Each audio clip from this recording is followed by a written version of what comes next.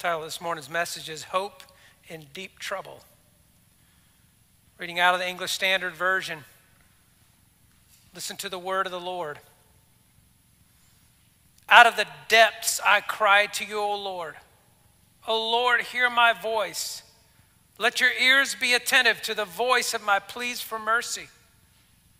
If you, O Lord, should mark iniquities, O Lord, who could stand?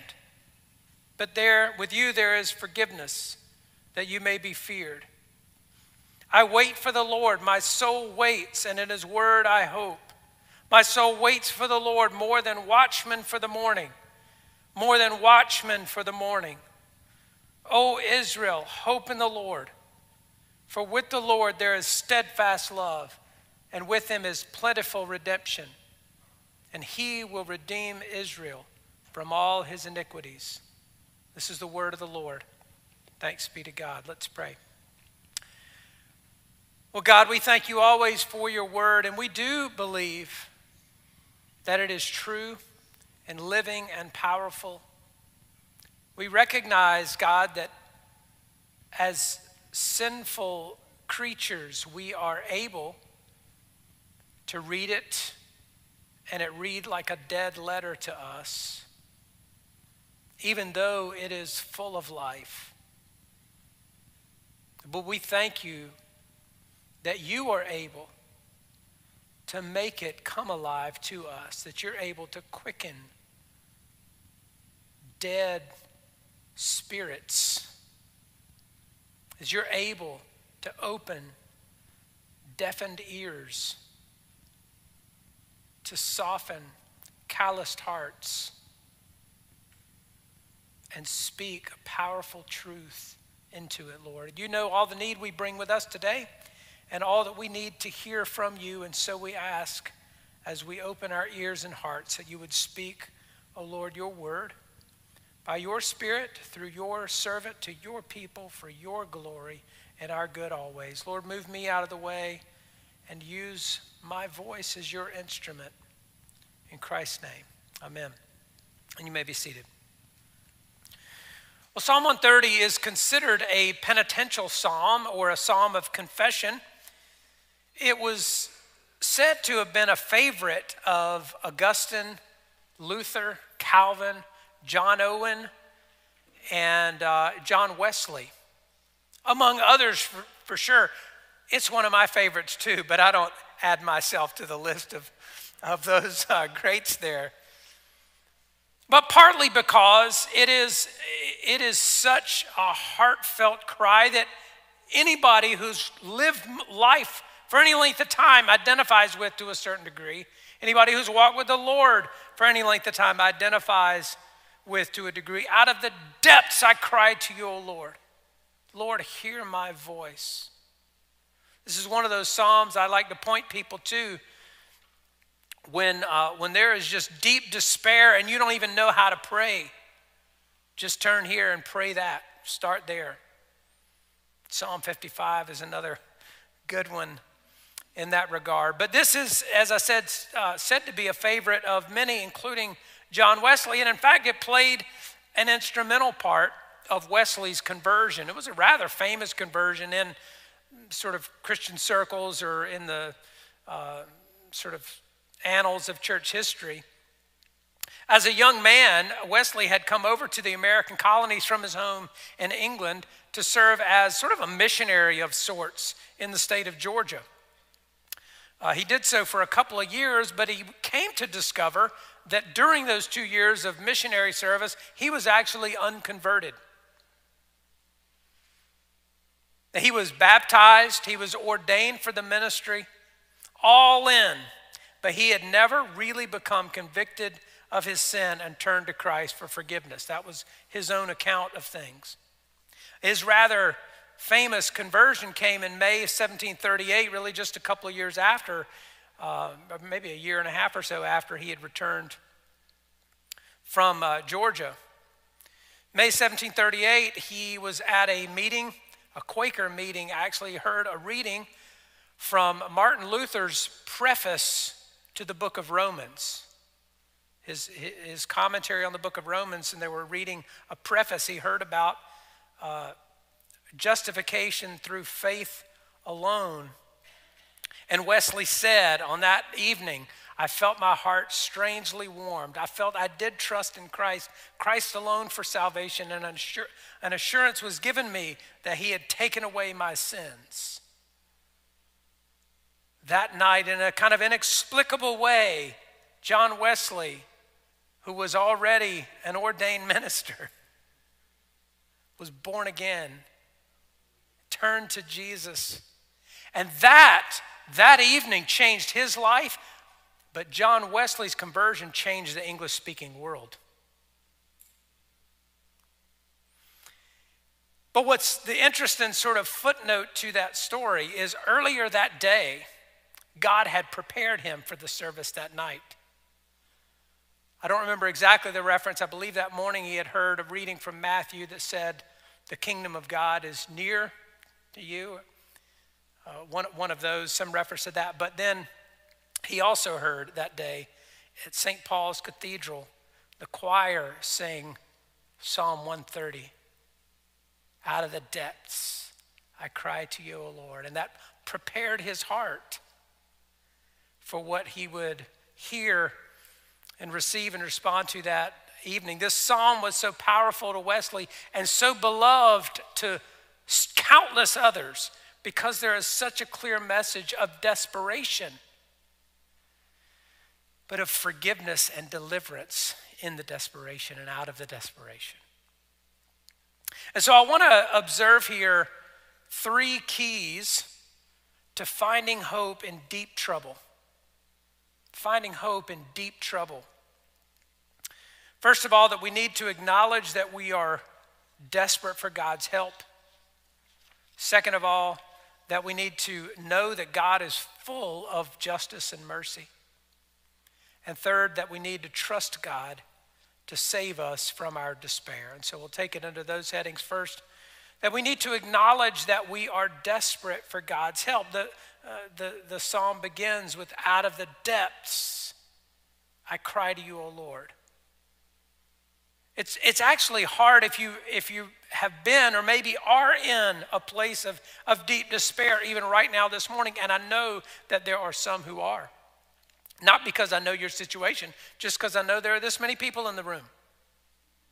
And I know something about living on planet Earth. And it would be hard to find better words than this to begin an urgent prayer, wouldn't it? Out of the depths I cry to you, O Lord. Depths refers most literally to deep waters, but often or occasionally it is used in more figurative ways in the Old Testament. But it's a picture of being overwhelmed by deep waters and feeling like you're going to drown. Those kinds of situations just produce despair and desperation, don't they? I mean, many of us, again, if you've lived around the water for a lot of your life, you've probably been in trouble in the water before, right? Even if you just went to the beach as a child and the wave showed you who was boss and sent you tumbling to the shore, or if you've been out on a boat and a storm blew up, or any number of other ways. It doesn't take much for the water to make you feel really small and really desperate. And that's the sort of metaphor figure being given to us here. That sort of desperation produced in those kinds of circumstances. And perhaps the most vivid imagery in the Bible in this way is the story of Jonah. And you remember that story probably. Jonah was fleeing from God, and he boarded a ship trying to get away. God caused a storm to blow up and toss the ship about, and the other men on board sort of put 2 and 2 together. They heard him say he was running from God, and then all of a sudden they fall into trouble and say, hey, buddy, we're going to get rid of you. Tossed him overboard into the sea, into the deep, into the depths. God sent a large fish to swallow Jonah up, and it was then that Jonah cried out to God. Right? Tried to run away from God, got on a ship out on the sea, thrown into the water, and when he's in the belly of a fish, finally, he cries out to God. Out of the depths of the sea and out of the depths of the belly of a fish. Well, life has all kinds of ways of bringing us to those places, just desperate for God. And we are more secure in a place of desperation that leaves us crying out to God for help than we are when we think we don't need his help. There is a false sense of security we get when everything's okay and leaves us without a sense of our need for God. That's the cruel irony of living in the blessing of God even. Often it takes getting into deep trouble for us to recognize how desperate we really are for God's help, because we are always desperate for his help. People turn to God when they realize they need him, and they turn away from God when they think they don't. It's true for those who have never trusted in the Lord. It's true for those who have known the Lord and lived with the Lord, walked with the Lord for a long time, and yet live from time to time as if they can manage life on their own. Can I get a witness? All of us probably have been there, unless you haven't ever walked with the Lord, and as soon as you start, you'll get there eventually. We live life as if we can manage it on our own. And God wants us to recognize our need for him and cry out to him for help. God is a sovereign Lord and Savior, a king who rescues, who provides, who protects for his people. That is what he delights to do. You know, you don't have a thoroughbred horse that you never let out to run. You don't have a hound dog that you don't ever let go chase rabbits or some kind of game. And you don't have a sovereign Savior who doesn't rescue his people. He delights to do it. And when we live as if we don't need a Savior, it is to our shame and to our dismay. Our sin ought to be sufficient to bring us around to those places regularly. You don't have to have bad circumstances to know how desperate you are for God's help and God's grace. All you need is your own sin. If you're aware of how troubled you are by your own besetting sins, by your own repeated failures, by the things you stumble over time and time again, an awareness of that is sufficient to keep you coming back to God for a supply of grace. But if that doesn't do, our circumstances will take us there too. And it is, again, just sort of a regular, normal part of human experience that we cycle through seasons of blessing and seasons of trouble. I haven't met anybody yet who doesn't know something of both of those seasons and all in between. But here's the reality of it. If it came down to it, it would be more gracious for God to throw us into the deep in order to have us call out to him for help than it would be for him to leave us on a mountaintop thinking that we're sufficient on our own.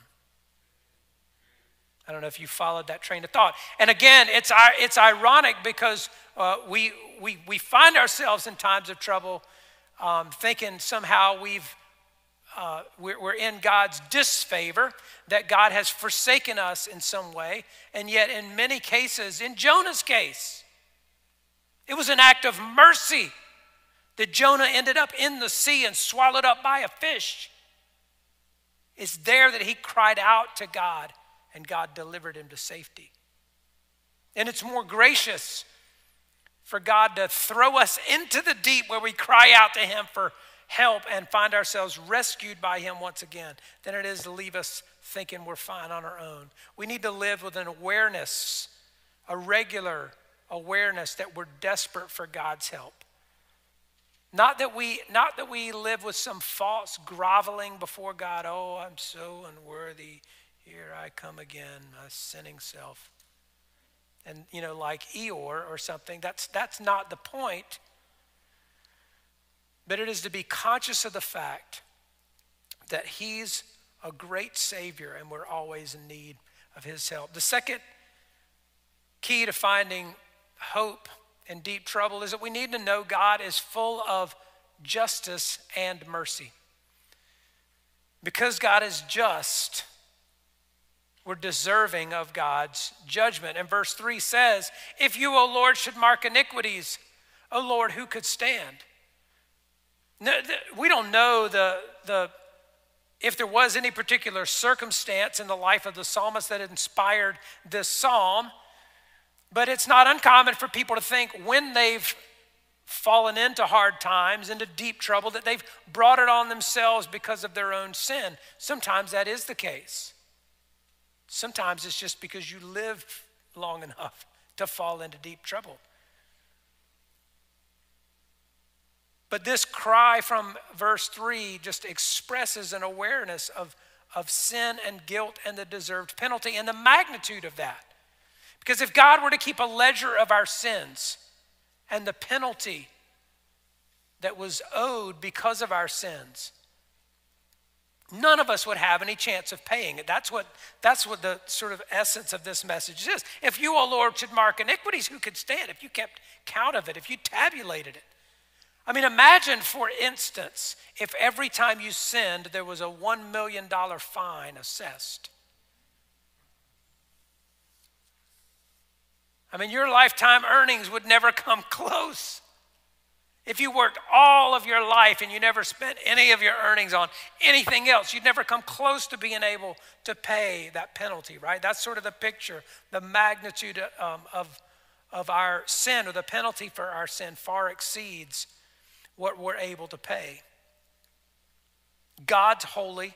Our sin is against him, and we deserve punishment. That is what we deserve.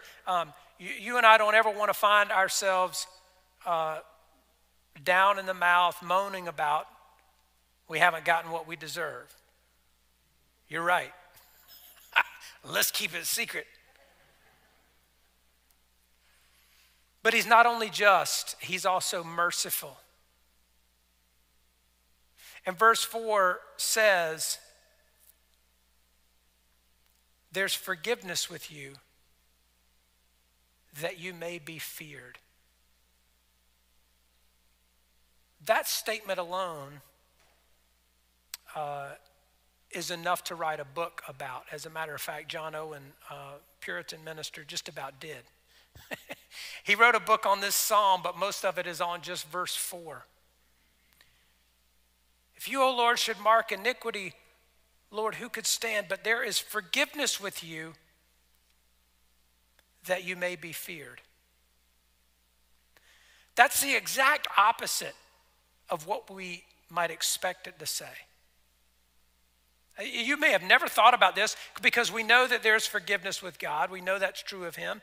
We know that he is worthy of being feared. But this is a really interesting connection here. There's forgiveness with you that you may be feared. We would probably think there's forgiveness with you that you may be loved. There's judgment with you that you may be feared. It's a little interesting twist, isn't it? There is forgiveness with you that you may be feared. Think about, for example, a teacher that you had who always forgives infractions of whatever kind, late work, late to class, whatever kinds of things, just very lenient and understanding. Well, you probably loved that teacher as a teenager. Didn't really respect her, probably. But a person, an authority figure, in other words, with whom there is abundant forgiveness, is usually loved, not feared. Somebody who has really, really, really high standards or expectations might be feared and not particularly loved. But a proper understanding of both the justice and the mercy of God will produce in us a proper fear of God. See, because if God were only forgiving and not just, he wouldn't really even be worthy of reverence and honor if there's no standard of righteousness in him. But if he is all judgment and no forgiveness, we'd resent him. It would actually produce hatred, not love or fear. It would actually harden us against him, because what can you do? Just sort of throw it all out there, because what can I do? I don't stand any chance against God anyway. But a proper understanding of both the justice and mercy of God will produce in us a proper fear of God. Our trouble is never greater than we deserve, but his mercy is always greater than our trouble. Our trouble is never greater than we deserve. Do you follow that train of thought? Because again, if we really did have our sin tabulated against us, we deserve far worse than we get. Our trouble is never greater than we deserve, but his mercy is always greater than our trouble. And we find in that reason for immeasurable love for him, but also immeasurable fear of him. He is good and he is great. So we need to know that God is full of justice and mercy. And then third, we need to trust God to save us from our despair. The word, of course, the operative word in the text here is waiting for the Lord. Sometimes the hardest demonstration of trust is waiting.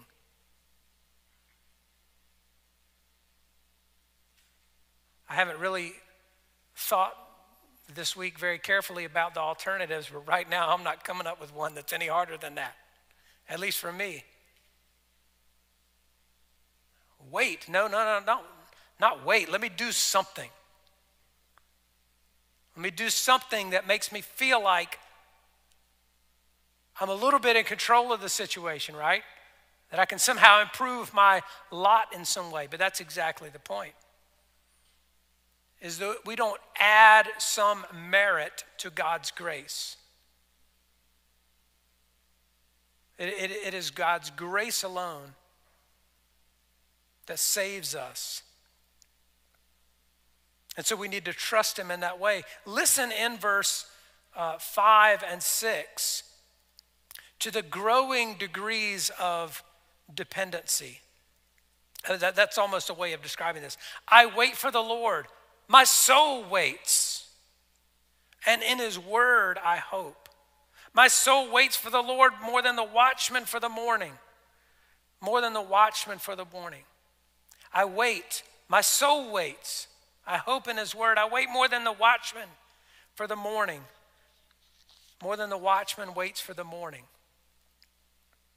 There's nothing I can do for myself. I depend utterly upon God to save me. No mixture of my merit with the grace of God, as I said. No need for me to try to bring up that the people I've helped, the good things that I've done that maybe could add to my account. Can you imagine going in, if every one of your sins was $1 million fine? You imagine how big that, I don't know, $25 trillion bill, I don't know what that is. It'd be a big one. Can you imagine digging in your pockets and going, let me see what I got here? Well, that's whatever merit we would bring, whatever goodness we would have in ourselves, whatever things we think we would have done that would somehow contribute a little bit to that payment. We just need to keep in our pocket.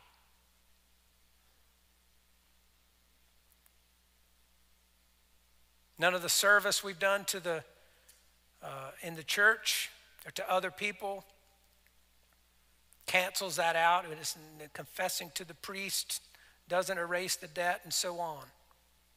I simply wait for the Lord with hope and expectancy. More than the watchman waits for the morning. Raise your hand if you've ever stood watch anytime. Anybody? Okay, I think I might have asked that question sometime before. Those who have served in the military would have done that. A pretty miserable duty, isn't it? When you are standing alone in the dark, in the middle of the night, everybody else is asleep and everything in you wants to be asleep too.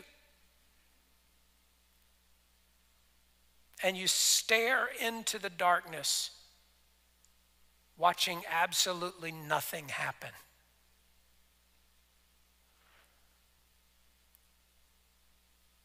Minute after minute, or really second after second, right? I mean, time passes slowly for the watchman in the night. And so he's waiting, the psalmist, more than the watchman waits for the morning. Again, those who have stood watch know exactly what that means. Maybe those who haven't can appreciate how much you would be longing to see the sun beginning to shine. Hadn't peeked up over the horizon yet, but you can see the light is coming, waiting for morning to arrive. Nothing you can do to hasten its coming. And yet you couldn't be more eager for it to arrive. That's the sort of waiting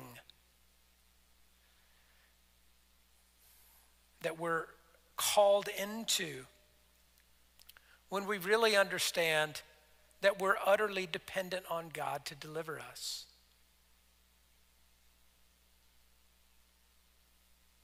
And that is a fitting metaphor, a picture of the grace of God. What it means to be saved by grace alone, through faith alone, in Christ alone.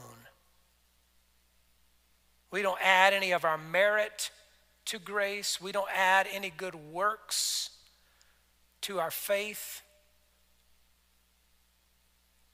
There is nothing that the church adds to Christ himself and his sufficiency to save. It is an utter dependency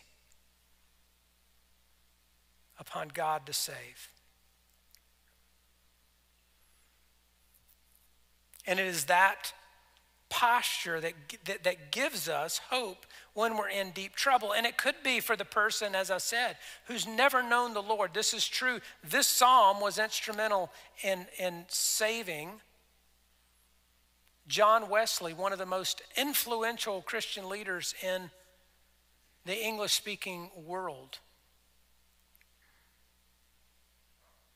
But it's been instrumental in helping countless other Christians along the way who years into their walk with the Lord still find themselves in some deep and desperate situation, crying out to God once again, desperate for his help, knowing he's just and merciful and just utterly dependent upon him.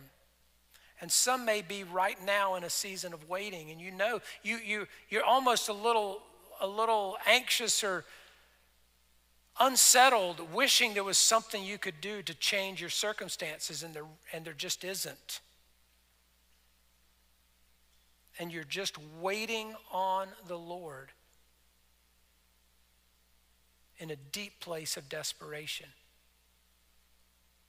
That is a good place to be. That is a much more secure place to be, again, than thinking you're all okay. In fact, I would say it ought to be our great concern among evangelicals in America. It ought to be our great concern more often that we are so troubled by the sins of the world and so oblivious to our own sin. This is absolutely staggering to me, mind-boggling to me, and troubling enough to me that I keep bringing it up. that people are so micro-conscious of the sins of sinners, of the sins of the unbelieving world. What in the world do you expect? So aware of the sins of other people, oblivious to her own sins. That ought to trouble us. That ought to stir us awake, beloved. Because don't think because you asked Jesus into your heart once upon a time that everything's okay and you live happily ever after, as if you are not still in desperate need of God's help, always. And if you get comfortable feeling otherwise, you ought to immediately get uncomfortable about that. I mean, it is exactly that sort of person that Jesus poked at the most in his own ministry, didn't he? I mean, the Pharisees who were self-righteous, who were quick to tell sinners how mired they are in sin, but won't lift a finger to help them out of the mire. That wasn't just true of the Pharisees then, it's true of Christians this day. Quick to tell sinners how mired they are in sin, won't lift a finger to help lift people out of the mire. Like the Pharisees, they neglect justice and mercy and faithfulness. They're full of greed and self-indulgence. See the speck in their neighbor's eye, but don't see the log in their own. Outwardly appear righteous, but inwardly are full of hypocrisy and lawlessness. Denounce the sins in others that they don't struggle with. They're utterly blinded to the sins that they do struggle with.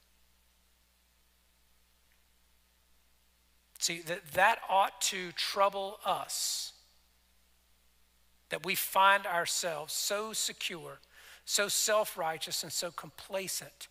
Would to God that he would bring us back one by one to a place where we know how desperate we are for his help. And that he is a God of justice and mercy. And if he were to mark iniquities, I wouldn't stand. And not just because of what I did a long time ago, but because of my day-by-day stumbling. But it may be, again, that's a sort of a word of application to those who are believers. It may be that there are some here today who have never trusted in Jesus. It may be like John Wesley. God's been preparing your heart to hear this very message. That as I pray all the time before I preach, that God would use his word, that he would bring it to life for us, right? And he would cause it to be powerful and active in all the things that he says it is. And maybe today it really has had that work in the hearts of somebody. Maybe even there are some who have been baptized, been part of the church, maybe not an ordained minister, but maybe so. But in other words, like Wesley, you've done all the things that are sort of the marks, you think, of being a believer and being a righteous person, and yet have never come around to being convicted of your own sin and really turning to Christ, really trusting in Christ, never having that some sort of experience like Wesley of you having your heart strangely warmed, that you know you really do trust in Christ alone for salvation. As John 3:3 says, Jesus said in John 3:3, unless one is born again, he cannot see the kingdom of God. And he goes on to say he can't enter the kingdom of God. But unless one is born again, all these things that are true about God, our desperate need of him, his justice and mercy, our utter dependence on him for salvation, we don't see it. We don't see it unless a man is born again. A work of the Holy Spirit in him, giving him new spiritual life, removing a veil that has covered his understanding of spiritual things, and just enabling him to see in some measure who Jesus really is, understanding what he's done, and turning to him in faith. with an utter trust and dependency. Well, see, that's the cry of Psalm 130.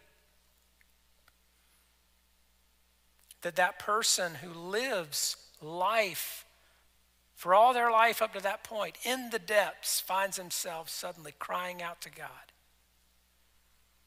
and finding him faithful and ready to deliver you out of deep trouble. Well, there may be any number of ways in which we need to respond to that message, to just the message of this psalm, not my message, just the message of this psalm, that there's enough in there to stir every complacent soul to repentance, to faith, to trust, to somehow moving toward him, to somehow being more conscious, more aware of our own need for him, and offering a response of gratitude, of repentance, of whatever is fitting for us at this particular hour. I want to, as we pray, and the worship team comes, we'll have this song of response. I'm going to invite a couple of our elders and prayer leaders just to be available in the back for prayer. And if there's anything you need to pray with somebody about, or have somebody pray for you about, I would just urge you in this during this song of response to respond as the Holy Spirit would have you, that you might find in a fresh way hope in deep trouble. Let's pray. God, you are good, you're great, you are an all-sufficient Savior.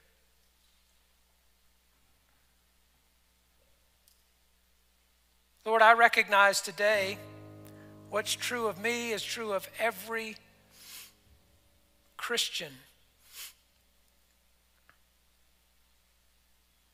That you saved me when I was dead in my trespasses and sins. You made me alive together with Christ. It wasn't because you saw potential in me. It wasn't because you just saw something a little bit attractive in me. It was in spite of the fact of all the things that were in me. But even when I was dead in my trespasses and sins, you made me alive together with Christ, seated me with him in the heavenly places, that in the ages to come you might show what are the riches of your grace and your kindness toward me in Christ Jesus. And God, I pray today that you would stir the overly settled hearts of people, complacent hearts of people. Lord, that you would stir us to cry out to you from the depths, Lord, that you would even make us more keenly aware of how far deep we are in trouble,